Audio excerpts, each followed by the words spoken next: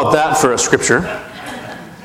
I did look at Frank a moment ago and said, sorry, Frank, I'm sorry that you have to read that one.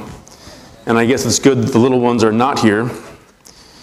But before we jump into that psalm, which is a hard and confusing one, there's no question, right? But before we jump into that and begin to look at what that has to offer us today, let me just say really quickly, it's so wonderful to be here.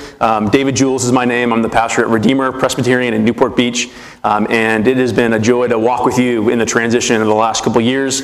Iron was a mentor of mine. Iron, when he was in town, still now, but whenever I would run into something that I didn't know what to do, or some pastoral issue that I didn't know how to handle, or all sorts of things, I would call Iron. He'd be one of my first phone calls. So I was very sad to see him go, but I love him and appreciate him and all that he's done here, and God has done through him here. And the last couple of years, I know you know this, but your search committee team, oh my gosh, the amount of work that goes into that, the amount of sacrifice that it takes, so much goes into making sure that transition is led well. So give them a big kiss on the cheek, right?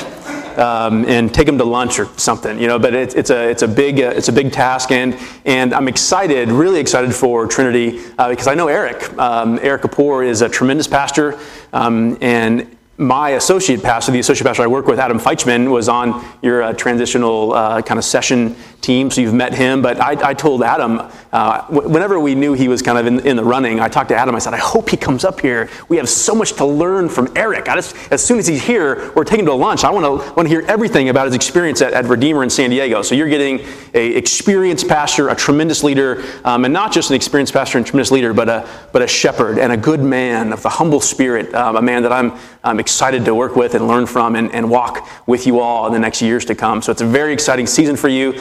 Know that Redeemer is excited for you, here to support you and to walk with you in what God has for us next. So with that, let me pray, and then we will look at this psalm together. Jesus, thank you for your word. We don't know what to do with passages like this, if we're honest. These are ones that we avoid, ones that make us uncomfortable. But Lord, we have come here this morning not to hear from the words of a pastor, but to hear from you through your word. And we trust that this is your word. This has been passed down for generations and generations, for thousands of years. It's part of our hymn book in the scriptures. It's part of your revealed word to us. Would you speak with power through it to us today? Give us ears to hear. In Jesus' name, amen.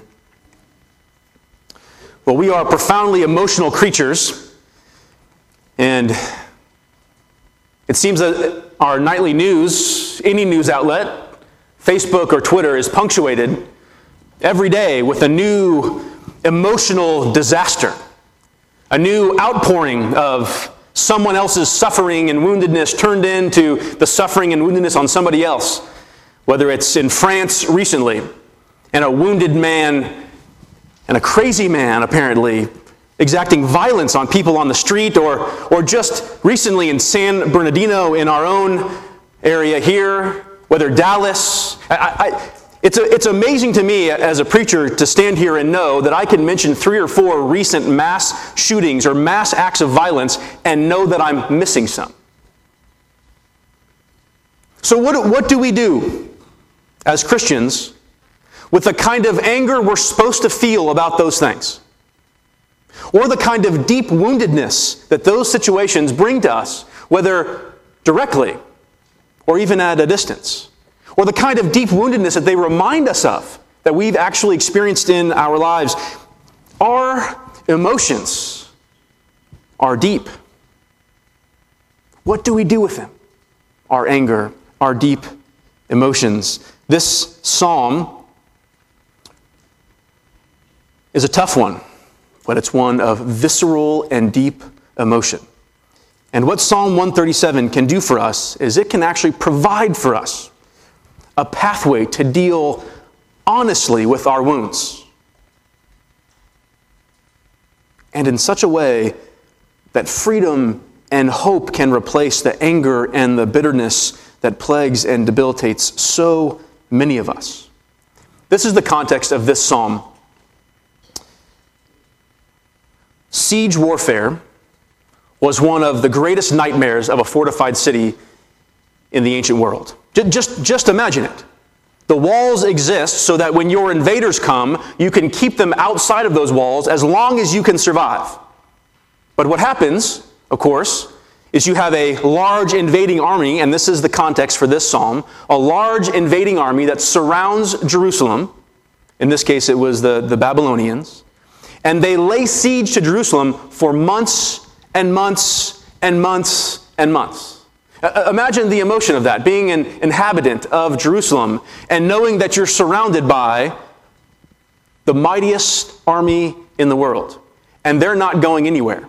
They have provisions and resources. They're actually just out of arrow shot range and building siege towers so they can breach your walls. And you know what will happen when they breach your walls. They're going to slaughter you. And they're going to take those they don't kill into captivity. Psalm 137 is the remembering of that siege warfare from those who were taken captive, those who saw their neighbors murdered and killed, those who saw their children viciously slaughtered. This psalm is a remembrance of those events. Humankind's capacity to commit atrocity against one another is staggering. We've seen it already in the events that I've already listed, and we see it here in this psalm. Now, fortunately, most of us will not have to go through personally these kinds of horrible tragedies, but every one of us in this room is deeply wounded. Wounded even at the hands of someone that was supposed to love and protect and trust us. We are all wounded and scarred, and Psalm 137 gives us a pathway to not hide from those things, but to find the healing that we all long for. What we're going to see in this psalm is that we can trust God with our deepest wounds. That He actually invites us to be honest about our deepest wounds, invites us to entrust our deepest wounds to Him, and that He is exceedingly powerful, trustworthy, and loving enough for us to actually trust these deepest of wounds to Him. Now remember what the Psalms are. The Psalms are the hymn book of the people of Israel, of God's people. They're written over the course of a couple of thousand years. It's the anthology, the collection of the best of the hymns, of the poetry that captured the emotional experience of God's people in all the many dynamics of their life. Think about for a moment how important that is. What we have here is a collection of how faithful followers of God respond to God in every season of their life, whether great tragedy or great success. When many of us, myself profoundly included, you can ask my wife about this, are confused what to do with our own emotions. They seem to control us and cause us to do things that upon later reflection we'd rather wished we hadn't done. We're an emotional mess in so many ways. What the Psalms actually give us is these pictures of how people just as confused and twisted and hurt as us actually stumbled along faithfully following God, especially as we see in this psalm with anger and deep woundedness. The Psalms are a wonderful book because they remind us that God is not far from those who experience raw and difficult emotions. The Psalms are honest. They don't hide from any aspect of the human experience. The Psalms are meant to shape us as a people who sing them. This is another aspect of the Psalms. Imagine this, singing Psalm 137. What does it give voice to? How does singing this psalm or reciting this poetry over generations shape a people? That's actually a good way to understand the Psalms or to study the Psalms. When you come to a psalm, ask the question, how would singing this psalm or reciting this psalm generation after generation, even week after week, month after month, how would this shape a people into a faithful follower of their God? That's a great doorway into understanding the depths of what the Psalms can do for us. So with that bit of background now, the Psalms as a hymn book, and especially Psalm 137 as a hymn, lyrical poetry capturing the experience of those in captivity after a siege. With that as the context, let's move now into the psalm. If you can look at it on your order of worship, your bulletin, in your Bibles, it's Psalm 137. And let me read part of it again here. And I want you even sometimes do this. If you don't do this, it's helpful sometimes to close your eyes and just imagine the psalm, imagine the words of Scripture playing out in front of you. They're imagistic, especially the Psalms. This is verse 1. By the waters of Babylon, there we sat down and wept when we remembered Zion. On the willows there we hung up our lyres, for there our captors required of us songs, and our tormentors mirth, saying, sing one of the songs of Zion. How shall we sing the Lord's song in a foreign land? If I forget you, O Jerusalem, let my right hand forget its skill. Let my tongue stick to the roof of my mouth if I do not remember you, if I do not set Jerusalem above my highest joy. So this is the picture. A group of Israelites, musicians, with their lyres, in exile in Babylon, weeping together, weeping over their loss, over the violence they'd suffered, the tragedy of even their future as they look into it. Where are we going to go next? And they're being mocked by their tormentors. Wounded already, and salt poured in the wounds. Those who have captured them and killed their neighbors and burned their homes and destroyed their future, actually sang of these musicians, sing one of those happy songs of your God Yahweh. Sing one of the good ones, the ones full of joy. How could they sing those in the face of such tragedy? They stop and they sit together, these musicians, acknowledging their loss, acknowledging it together, honest about these deepest of wounds.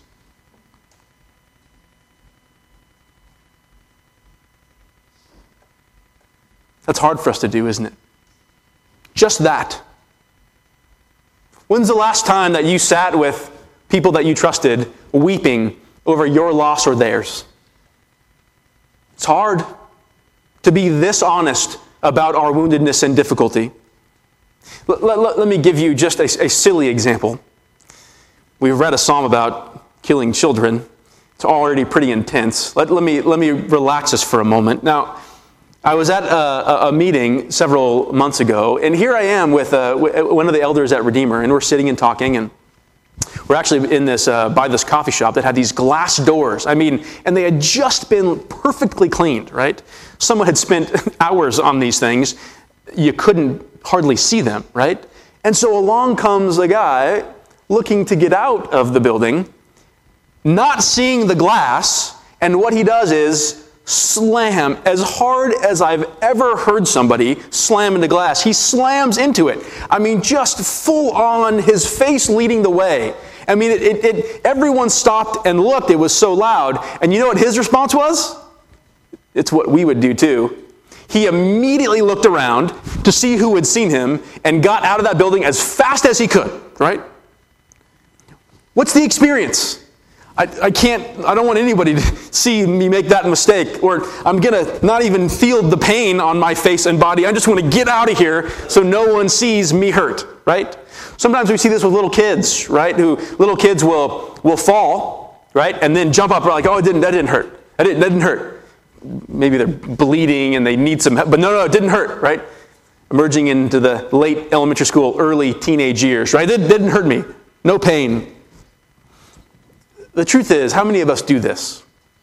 With our wounds, with the ways that we've been violated and hurt, very honestly, even with the guilt and the shame we feel over hurting and violating others, we hide it. We want to get away from that pain as quickly as possible so that we don't have to feel it anymore, so we can move beyond it, so we can forget it.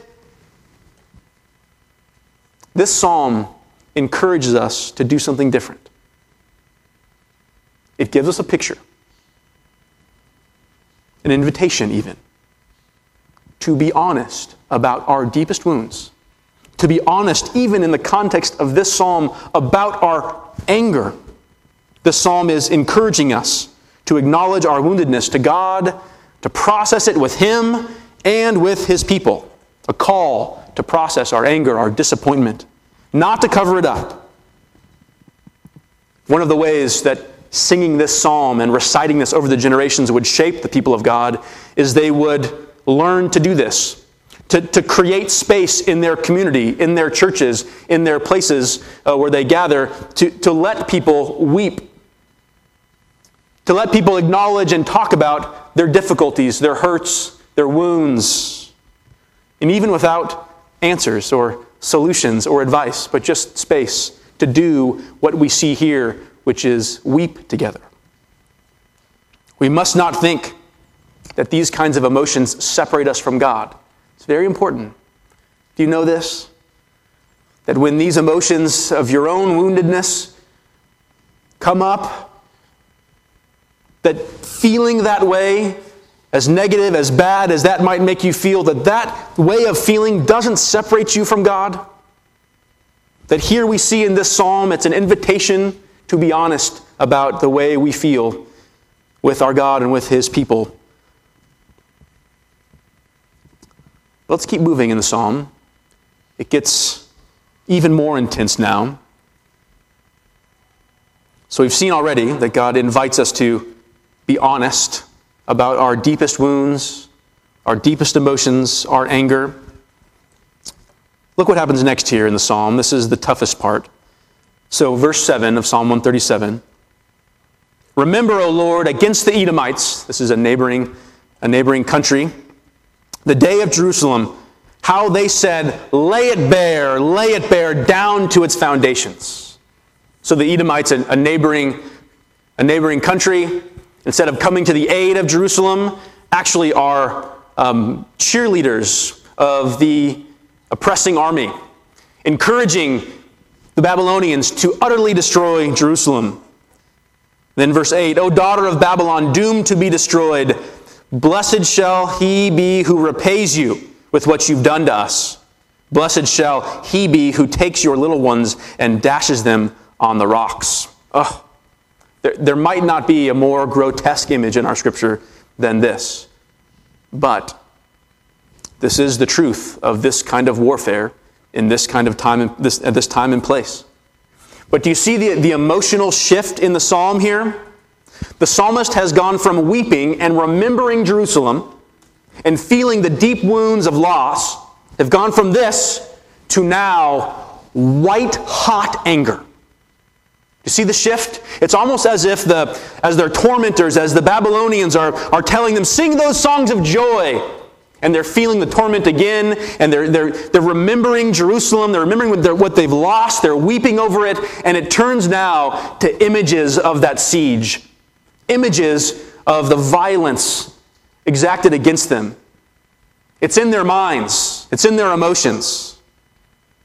And again, notice, they don't cover it up. They don't hide it. They express it together. And not only that, they put it in lyrical poetry to be captured by the people of God. This is hard for us and can produce a lot of confusion because it's such a grotesque image. But before we discount this psalm as immoral, we need to remember and understand a few things here. Who is this directed to? Look at the psalm with me. Look at verse 7. Who is it directed to? It's directed to God. This is a prayer.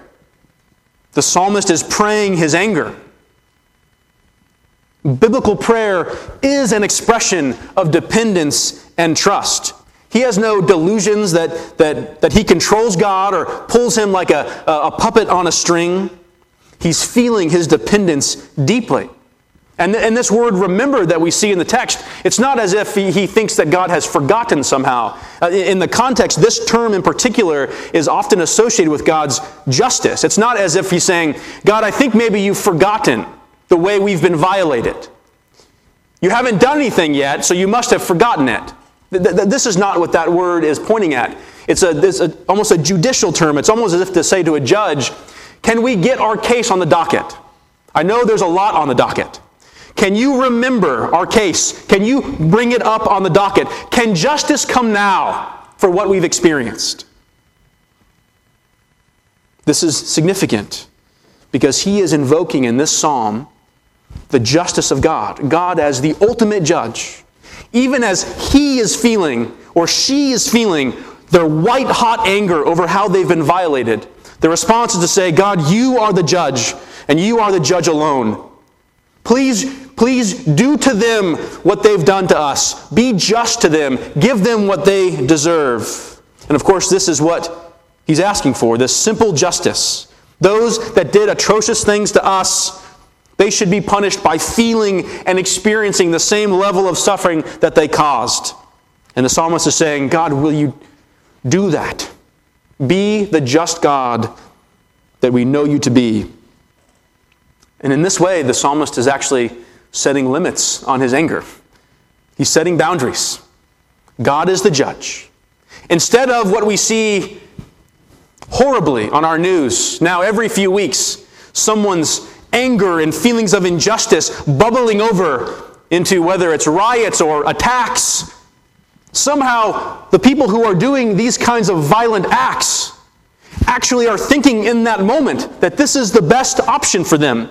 This is the right expression of their anger and injustice. What the psalmist is doing here is reminding himself and the people of God that God alone is the judge. That they're not going to take justice into their own hands, but trust that God is the one who will exact justice. Now, of course, that looks many different ways, doesn't it? The way that Bonhoeffer might have talked about justice in his context, and the way that Martin Luther King might have talked about justice in his context could have been very different.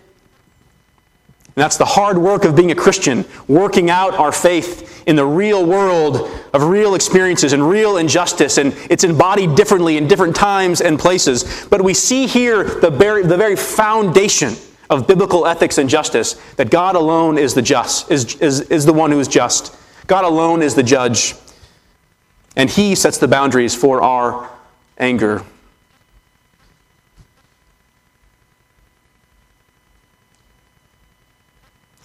What we see in the Psalms is rhetorical power, don't you see? Raw emotion. This lyrical poetry meant to capture the visceral, white-hot anger of God's people. Do you know that we can pray this way?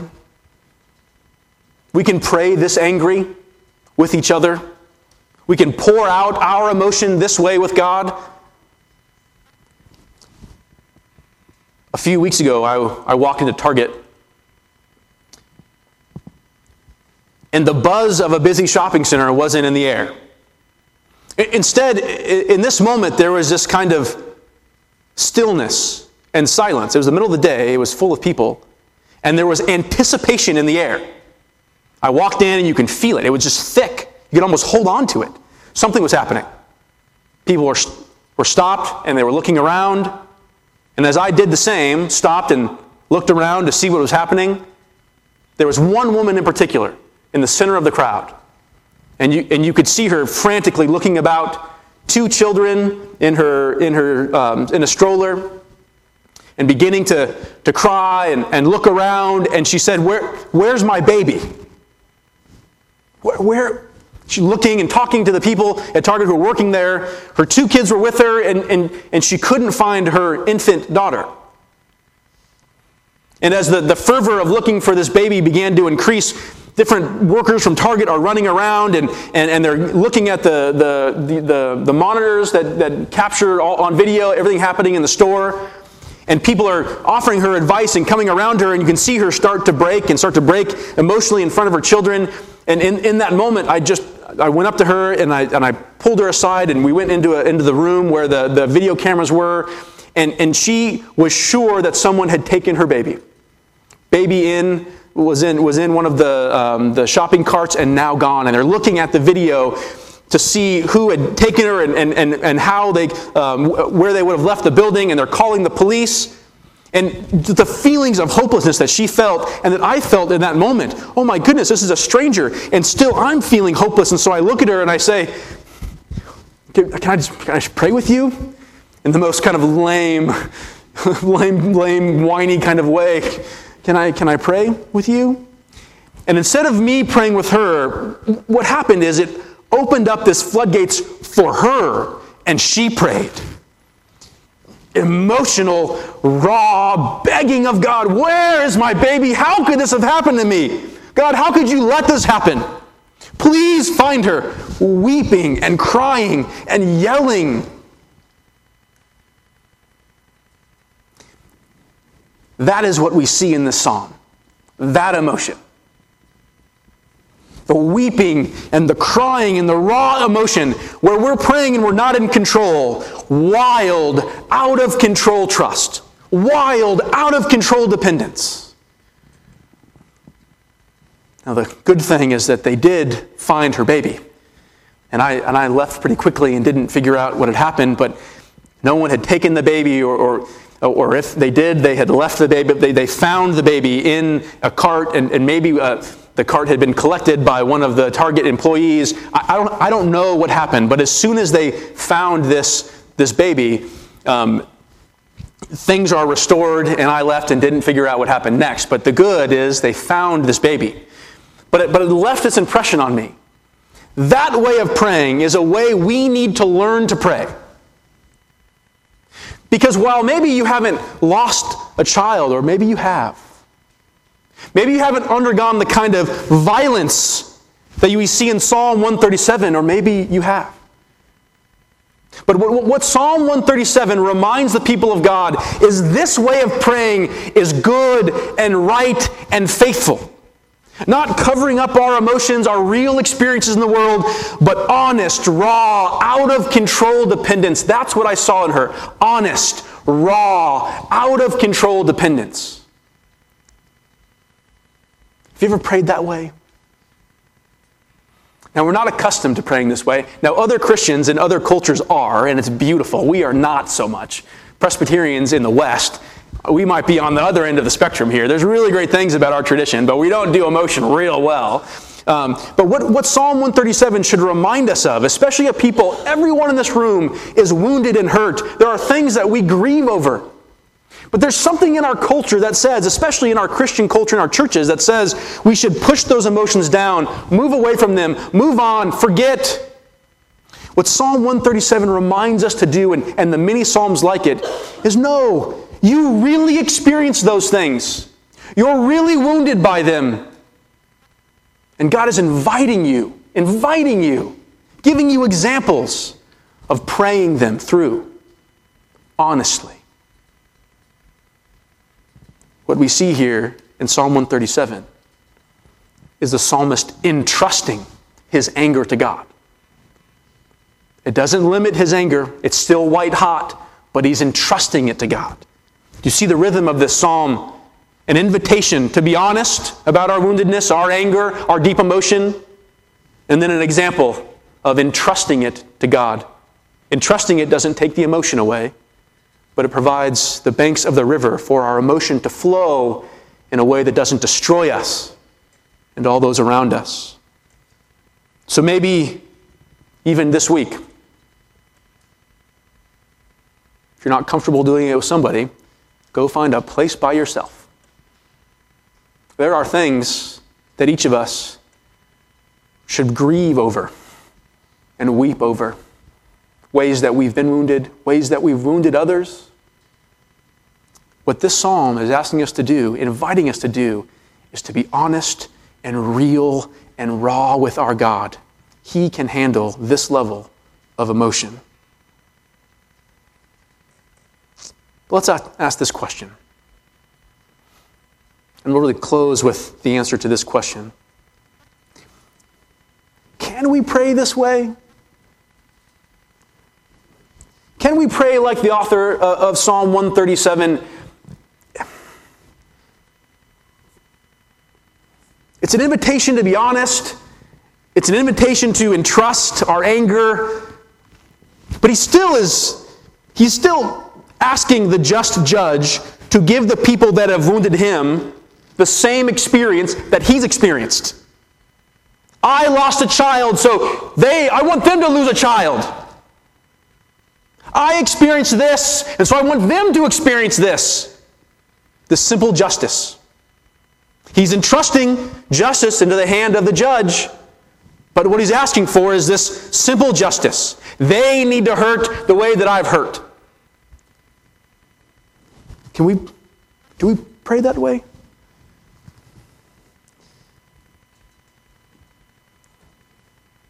Do you know that I'm going to say yes and no? Yes. In the sense of entrusting justice into the hand of God, longing for His justice to be complete. Come, King Jesus, come. Absolutely, we pray this way. But also, no. We can't pray completely this way because we now know something about God's justice that the psalmist didn't. Now, there are hints in the Scripture. There's examples in the Scripture. The psalmist, whether it's him or her, we could have sat with them and asked them questions about God's justice, and they very likely would have moved in this direction. But we now see more clearly than they could have what God does with those who offend His justice. And it changes everything. Let me give you this image. This is Luke 19. This is towards the end of Luke, and Jesus has marched to Jerusalem. And here He is, overlooking the city. This is verse 41 of Luke 19. And when Jesus drew near and saw the city, Jerusalem, He wept over it, saying, "Would that you, even you, had known on this day the things that make for peace, but now they are hidden from your eyes. For the days will come upon you when your enemies will set up a barricade around you and surround you and hem you in on every side and tear you down to the ground, you and your children within you. And they will not leave one stone upon another in you, because you did not know the time of your visitation." Jesus has come to Jerusalem and knows what's going to happen next. This is what He says overlooking Jerusalem. And as we've seen in His ministry, and of course as we know from Him, He's steeped deeply in the Scripture. He knows the Scripture. He has the Psalms in his head. He uses Scripture as a language to communicate to his learners. He knows the Psalms from infancy on, as he's been taught them in a Jewish home. And Luke 19 is the only place the word dash is used in the New Testament, translated here as the phrase tear down to the ground. Now in the 6 other passages in the Septuagint, which is the Greek translation of the Old Testament, 4 refer of the use of this word. 4 of those refer to Psalm 137. Now in this context, it doesn't tell us, but this is my educated guess. I wonder if Jesus has Psalm 137 in His mind. He's overlooking Jerusalem. He's talking about siege warfare. He uses the term that is used in Psalm 137. But Jesus knows He's entering Jerusalem to be rejected, to be falsely accused, to be executed. And yet here He weeps over the city. He does not look to exact justice on those who reject Him, though that would have been good and right. Instead, we know that from the cross He says, "Father, forgive them, for they know not what they do." The visceral cry in Psalm 137 is, someone must pay for the wrong that they've done to me. There must be justice. And they're right. That's a good thing to long for, a good thing to want, a good thing to fight for. But what we know now is that if each of us in this moment were to pay the debt we owe to God's justice, we wouldn't survive. If each of us were in this moment to somehow have to settle our debts with the ways that we have violated other people's dignity and violated our own dignity, the things that we should have done but did not, the things that we did do that we shouldn't have, what would we do with that? This staggering debt that each of us owe to God's justice. Now, this is not to say that all sin is the same and that we're all in the same place in regards to how we've hurt others, but it is to say that we see now a picture of how God's justice works. God says, I will pay the debt. Instead of having your children dashed against the rock, I will dash myself so that you can be forgiven. Is this in Jesus' mind in these words? Instead of you demanding that you would dash other people's children against the rocks, instead of me saying that your children will be dashed against the rocks, I will dash myself against the rocks so that you can be forgiven. This is what Jesus dying on the cross was all about. He took our place so that we could be forgiven for our violations of justice, so that we would not get what we deserve, but instead would receive mercy and forgiveness.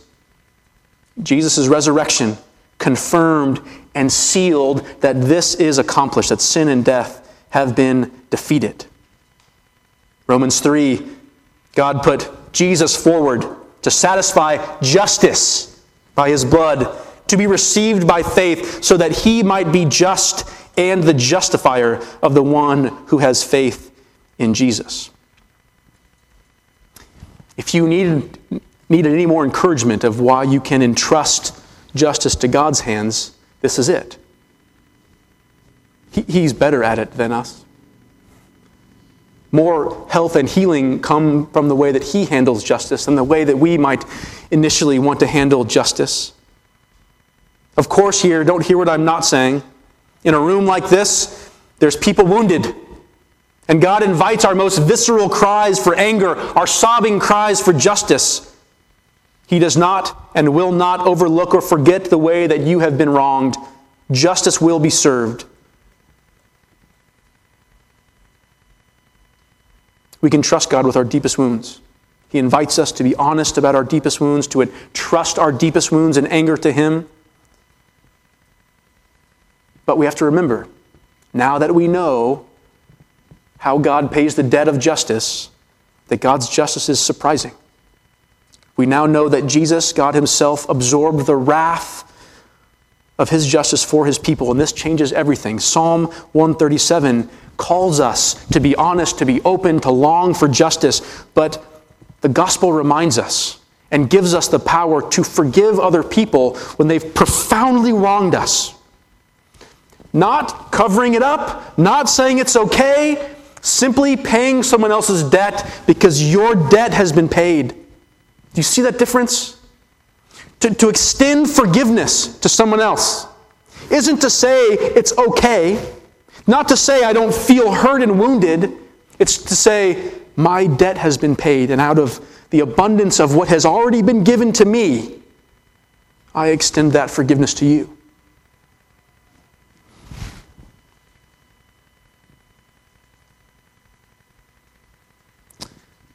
So our anger, what do we do with it? Our deepest woundedness, our emotions, what do we do with them? This psalm and the many like it invite us to be honest about our deepest wounds. Don't cover them up. To God or to His people, and to entrust our deepest wounds to Him as the good and just judge, Jesus, realizing that we are not the judge. And as we do so, let's cultivate a community where we long for justice, know that it's coming, and weep over the ways that we've been hurt. Let's pray together. Lord, would you give us the courage